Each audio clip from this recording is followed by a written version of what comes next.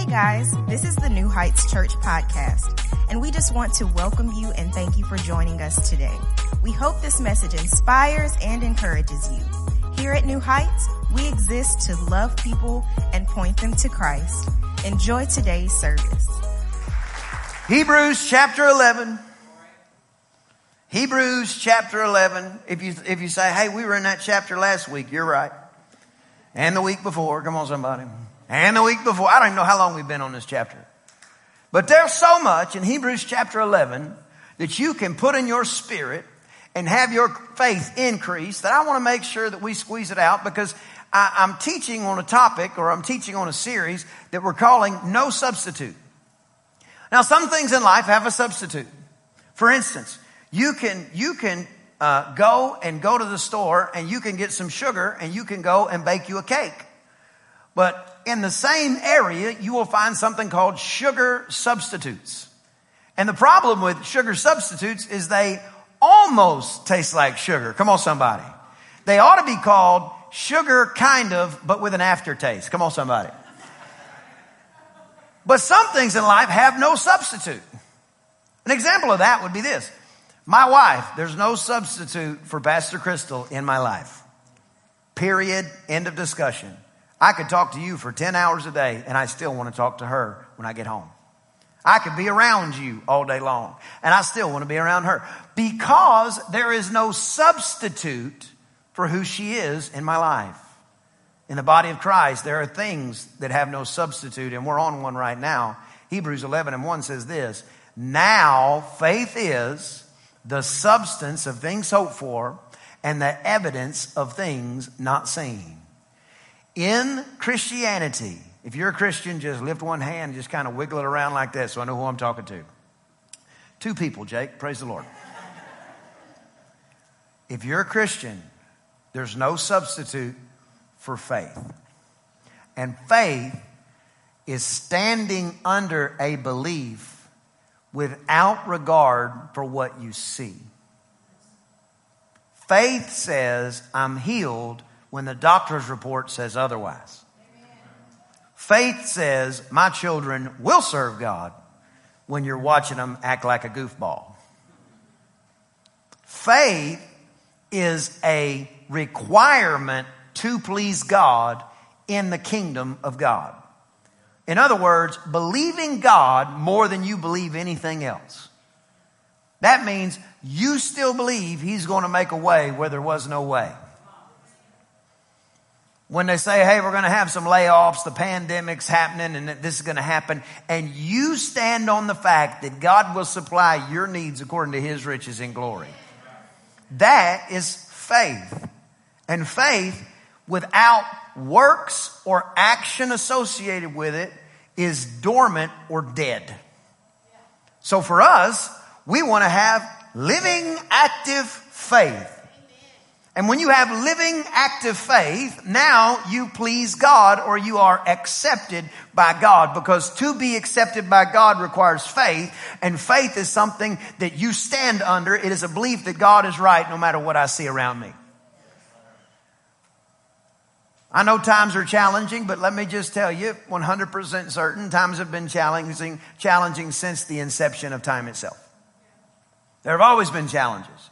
Right after Jesus rose from the dead, the Romans came in and just really took over the area, and almost all the apostles you read about were murdered because of their faith. That sounds like a pretty challenging time to me. And here's how they talked about it. I count it all joy to be a partaker of the sufferings of Christ, because they believed what Jesus says more than what they were seeing. And there's no substitute. If you live for God, if you're a Christian for 100 years, you're still going to have some things in your life that you don't have all the answers to, and you're going to have to live by faith. No matter how much faith it took for you to get to this point, you're still going to have to live by faith tomorrow, because there's no substitute for faith in the body of Christ. There's no substitute for faith in the kingdom of God. It's a total shift when you understand, I know I'm not going to see everything. I know I'm not going to understand everything. It is an understanding that there are some things that I can substitute things for, but faith is not something I can substitute in this kingdom. I have to go through life knowing I won't see all the answers before I believe that God is bringing the answer. So what shifts in your life when you realize there's no substitute is now you don't get wigged out every time you don't have the answer. You don't start shaking in your boots when you don't have the answer. On the contrary, you start to get a little bit more confident because you remember that he who began a great thing in you, come on somebody, he's going to bring it to pass. So when you go through this life, you have to understand, as a believer, there is no substitute for faith. Now, we've been on this topic because I'm a pretty topical teacher. I like to really make sure we get it in our spirit, and then we'll move on. But right now, we're learning about faith and how to apply faith to our life. But I encourage you to go back and listen to the last several weeks because a lot of it's going to build some of the runway that we're jumping off of today. But I want to start now in verse number 11. The scripture says, through faith, also Sarah herself received strength to conceive seed and was delivered of a child. She had a baby boy when she was past age because she judged him, God, who had faithful, who had promised. Verse 12, therefore sprang there even of one, and him as good as dead. Abram was as good as dead, the Bible says. So many as the stars of the sky in multitude, and as the sand which is by the seashore, innumerable. Verse 13, these all died in faith, not having received the promises, but having seen them afar off, and were persuaded. Somebody say persuaded. Were persuaded of them, and embraced them, and confessed. Somebody say persuaded, embraced, confessed. This is how you live by faith. You decide God's word is right. Persuaded means fully convinced. You decide God's word is correct. You decide that God has the final say. But it doesn't stop with just believing God is right. The devil believes God is right. He just doesn't embrace him. Come on, somebody. So it starts with being persuaded that God is right, but then it is an embracing of his word. Now, when you grab a hold to one thing, something had to happen first. You had to let go of something else. So you got to be convinced, and then you got to hold fast your confession or your profession of faith. In other words, you have to be convinced God is right. You have to embrace the things of God. And then the next level is you got to begin to confess what God actually says about your life. You say, well, I haven't seen it yet. You're perfectly positioned to call things that are not as if they already were. What does that mean? That means the power of life and death in your tongue gives you the authority to speak life into your future and to change the environment around you with your own mouth. So you get persuaded. You embrace God's word. And then you begin to confess God's word. And you never, for the rest of your life, care if anybody thinks you sound too churchy. You think I care if the devil thinks I sound too churchy? You think I care if people think I sound too churchy? You know how many people have stuck a knife in my back?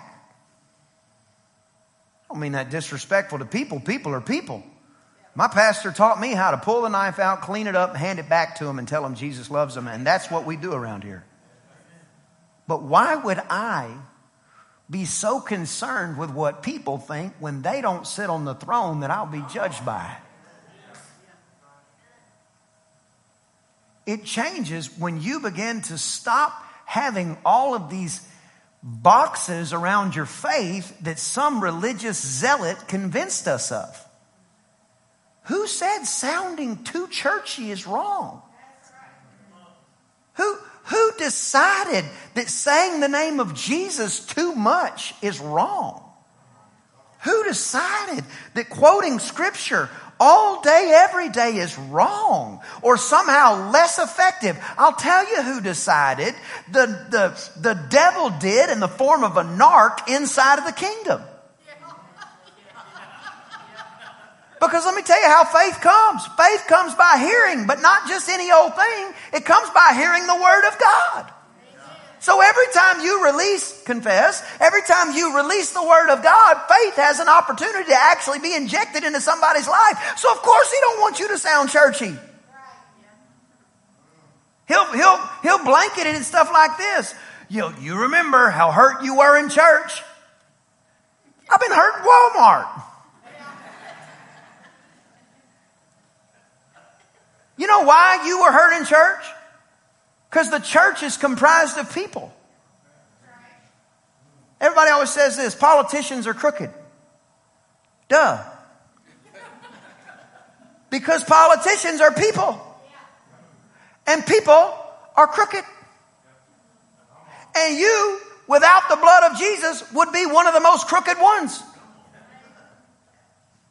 Not you, the person sitting next to you. Somebody just wigged out online. They're like, but I'm alone. What? All of us. There's nothing good in us. And any righteousness that we did compared to the blood of Jesus is filthy rags. Compared to the righteousness of our God. You don't have any hope except for Jesus, but in Him we have all hope. In Him we live, in Him we move, and we have our being in who He is, which is what sets us up differently than what we were. But you're not going to win a world by acting like the world. How will they know you're different? If you sit around the water cooler and talk just as nasty about people as they do. And don't put they in any kind of a category. I'm just talking about people you're talking to. How are they going to know you're different if when your dishwasher goes out, you lose your whole mind too? Instead of standing and believing the Word of God that He's going to supply your needs according to His riches and glory. You want to confound people? You want to have people want to know what you got? When you got a flat tire, you be sitting out there singing Amazing Grace while you're changing it. What is wrong with you? God is faithful. You got a flat tire. I got 3 with air.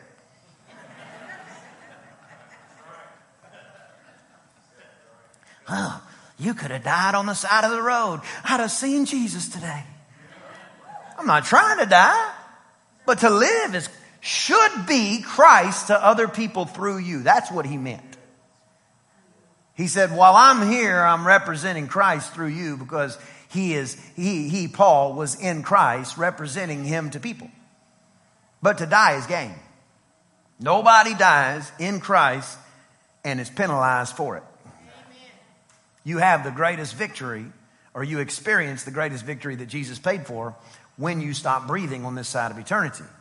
But it starts with being persuaded, convinced, decide. You say, well, I'm having trouble believing it. You're having trouble deciding to believe it. You can believe anything. You teach your kids that a fat man slides down a chimney and puts presents under a tree and he eats cookies and drinks half a glass of milk. And they believe it. You can believe anything. You can believe anything. How many of you ever had bad news and you just refuse to believe it? You can believe anything you want. So you decide. Remember the Apostle Paul, he was talking to a guy named Agrippa one time. And Agrippa said, almost thou persuaded me to be a Christian. You almost convinced me, Paul. I promise you, if he wasn't convinced before he died, and I don't think he was, he regrets the almost part of that sentence. Because it starts with being persuaded, then it starts with an embracing. All right? Everybody say embrace. When you haven't seen your spouse or a loved one in a long time, one of the first, especially like in the pandemic season, one of the first things you want to do is embrace them. Now, when I was growing up, we didn't hug that much. My mom did, I guess. I guess my parents did. I don't remember. But it wasn't like my normal. You know what I'm saying? It wasn't my normal to hug. It's probably because I smelled terrible because I played outside all day. I don't know. But I remember when I was dating Crystal, I went to her house and her family was the opposite of that. Like they hugged everything all the time. And I was not comfortable with that. Now I was Christian. I'm talking sold out, witnessing to everybody I could. And if I couldn't witness somebody, I'd go witness to an oak tree. It was just the way it was. But I remember I would come to their house. And not only that, they said, I love you every time somebody walked in or out of the room. And I'm sitting there and I'm going in the house. I'm like, all right, they're probably going to hug me. They're probably going to tell me they love me. It's no big deal, Brian. Just say it. Just say, I love you. Just say it. I'm talking to myself, you know. Just say, I love you. Just hug them. So I'm getting all ready to go into the room, go into the house. I'm breathing. Okay, here we go. Brian, hey! Oh, I love you so much. You know them type of huggers. You know what I'm talking about? To grab you and then sway a little bit. And I'd be trying to give all the signals. I'd be letting go, you know, because so you give the little squeeze, you know what I'm talking about? And then you relax your arms and that's the signal that the hug is over. So I'd be like, maybe if I give a real quick embrace and then release, maybe that'll shorten this whole event. Brian, oh, come in here. We love you. Come on, we're going to eat. We've been cooking all day. Oh, and I'm like,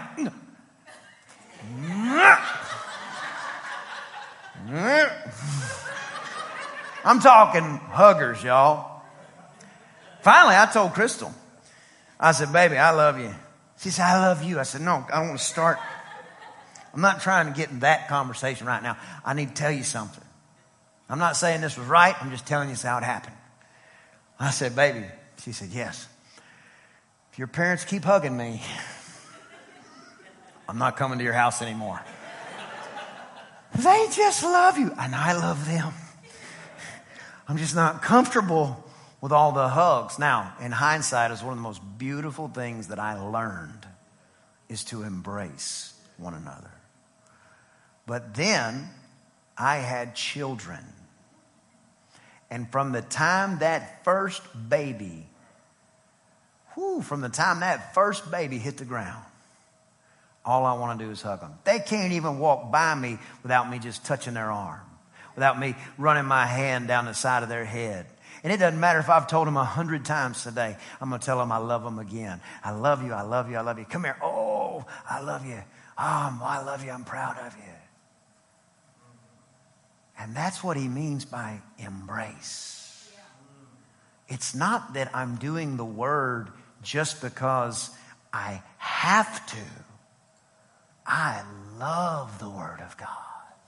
The word of God set me free. Without the word of God, we wouldn't even know who Jesus is. The word of God is an embrace. No. It's something that you fall in love with that pays dividends for the rest of your life and all of your eternity, because one day in his house is better than thousands elsewhere. It is an embrace of what he has caused humans to scribe and impressed upon them to write down, so that you and me could have the answers to everyday life and all the big problems too. It's an embrace. It's a love affair. I don't know about you, but if you think the Bible's boring, respectfully, you probably haven't read much of it. Because the Bible's the only book that reads you when you read it. You can read a scripture 100 times, and then in the day you need it, it says something to you that only the Bible can say. Lastly, well, first off, we're persuaded, we embrace, and then we confess. Because when you fall in love with the Word, and then you begin to confess the Word, then the Word begins to work in other people around you. Can you imagine that? You being a tool used by God to set somebody free. And they don't have to hear, thus saith the Lord, and you prophesy their entire future most of the time. Most of the time, they just need to know what was already written about them in the love letter that is addressed to each and every one of us. Because when you begin to feel the pressures of having the exact thing to say, and I got to have the exact thing to say, then all of a sudden, that's not a easy and light yoke. That's heavy.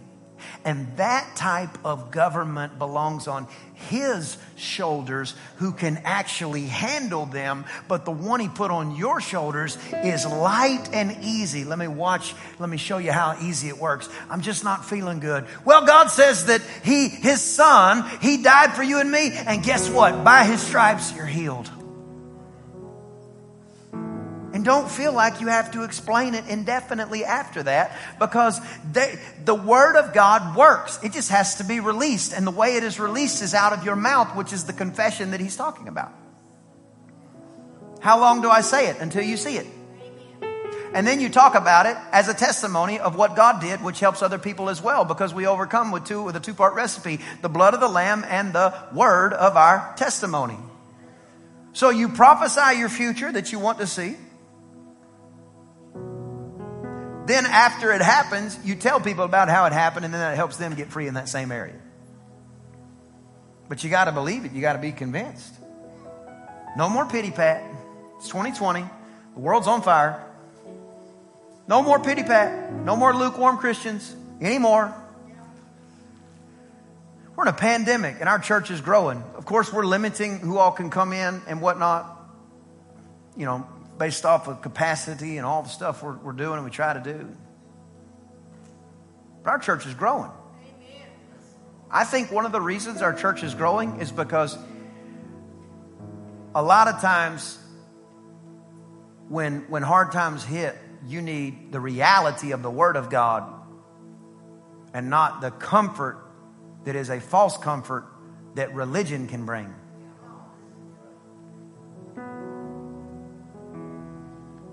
Because the reality of the Word of God will change your life. You just have to release it. And it's not your responsibility for the Word of God to happen. It's your responsibility to confess it or to get it out of your mouth. And you're always going to have those insecure thoughts that try to stop you from releasing the Word. Because the devil is not going to stop working until he's finally thrown into the lake of fire. So he's constantly going to try to convince you not to say it. And for some of you that don't quote the Word around people,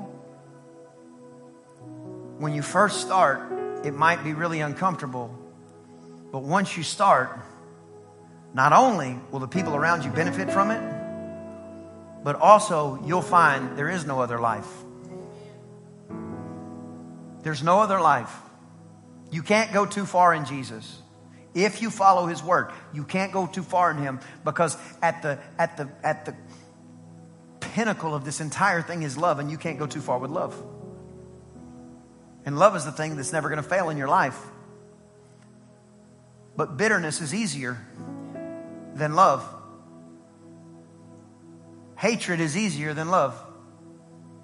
A calloused heart is easier than love. Forgiving somebody who hurt you that never apologized is more challenging than holding a grudge. Because holding a grudge comes naturally to you.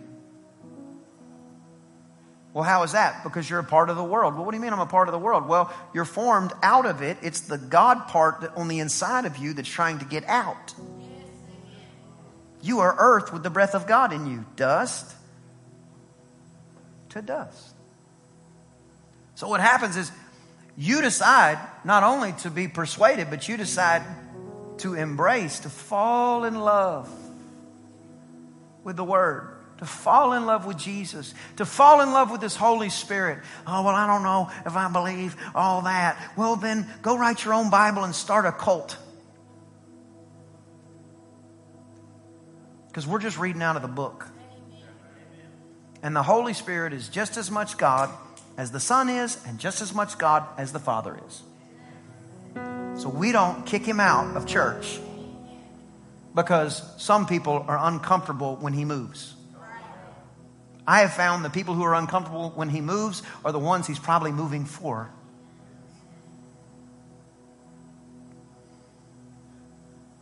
Persuaded. firmly convinced. I'm standing under the fact that your word is true. Embraced. I don't just think it's true. I love your word and I love you. Confess. Say what you want to see. Don't say what you see. Oh, they'll never make it. Stop prophesying their demise. Oh, I've never been good at this. I've never been good at that. You should certainly be humble. You should certainly not be haughty. There's no place in the Bible where God says to talk bad about yourself when He's talking good about you. Persuaded. Embrace. And confess. And watch the world change around you.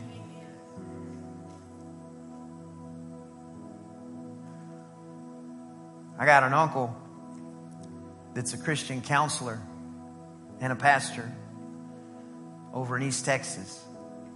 One of my favorite things that he does, he says, I do this with all my clients. He said, the first ground we cover is, are you born again?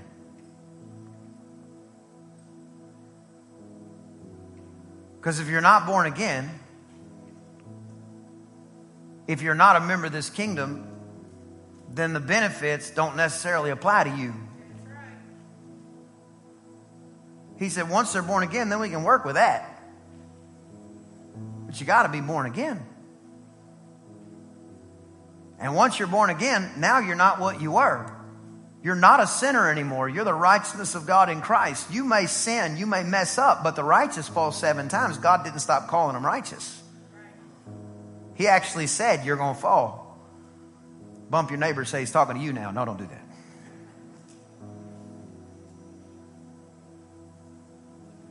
But when you believe the word of God and are persuaded, when you embrace the word of God and you confess the word of God, you got to understand, you can confess it to people all day long. You can say and share the word of God to people all day long. But if they're not born again, that's not the kind of soil that produces incredible harvest. So sooner or later, they're going to have to come to terms with the fact that they need to be born again. Because that's the entry point into this kingdom, is the new birth. And once you are born again, once you believe on Jesus Christ, confess Him as your Lord, then all of a sudden, all your old life passes away and you become a new creature, a new creation. I guess I want to say it just a little bit different. You can't work with your old life. You got to have a new one.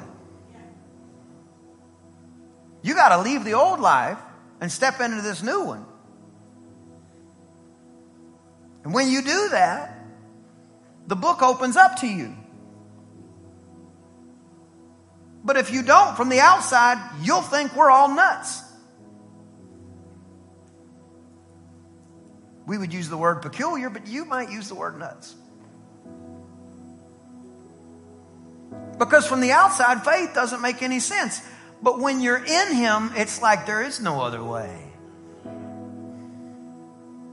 That doesn't mean you don't have challenging times. My God, the more challenging the time is, the more God trusts you to endure. God's playing chess, not checkers. He's positioning you in places that sometimes the move is not just one angle or another. It might have been 5 different moves to set you up to get one person born again that you're going to come in contact with. Because the minute you become a Christian, now all of a sudden you're an ambassador for this new kingdom. And ambassadors don't spend all their time in their home country. Come on, somebody. God, I'm preaching this morning. Ambassadors become ambassadors, and then they get sent out to take the culture and to represent the nation that they are an ambassador of. That's what he meant when he says you're in the world, you're not of the world. So now that you're not of the world anymore, you're an ambassador representing the culture and the interests of the new kingdom that you're a part of now that you're born again. So in the course of you walking this thing out, it requires a consistency of being convinced. It requires a consistency of embracing God's word. And then the next level is for you to begin to speak God's word out of your mouth so other people can hear it. So, well, I'm not a preacher. Yes, you are. You can ask anybody that knows me personally. I don't go hanging out with everybody. I just don't do it. I don't go eat dinner with everybody. I just don't do it. I got a family, and I spend a lot of time with my family. But personal evangelism is one of the greatest opportunities to see God move in your life. And it is extremely high priority for every leader in this house, including myself and my family. And when you begin to watch the word work, because maybe not every time, but a lot of times it feels like this isn't going to work. And then you share him. And you talk about an old rugged cross. If you don't know how to witness, you could literally just recite Amazing Grace and then shut up and watch the power of Jesus work. Because Jesus doesn't always have to be explained. A lot of times he just has to be released. And the power of our God in this realm is released by the ambassadors and members of the kingdom out of the power that he placed in our mouth.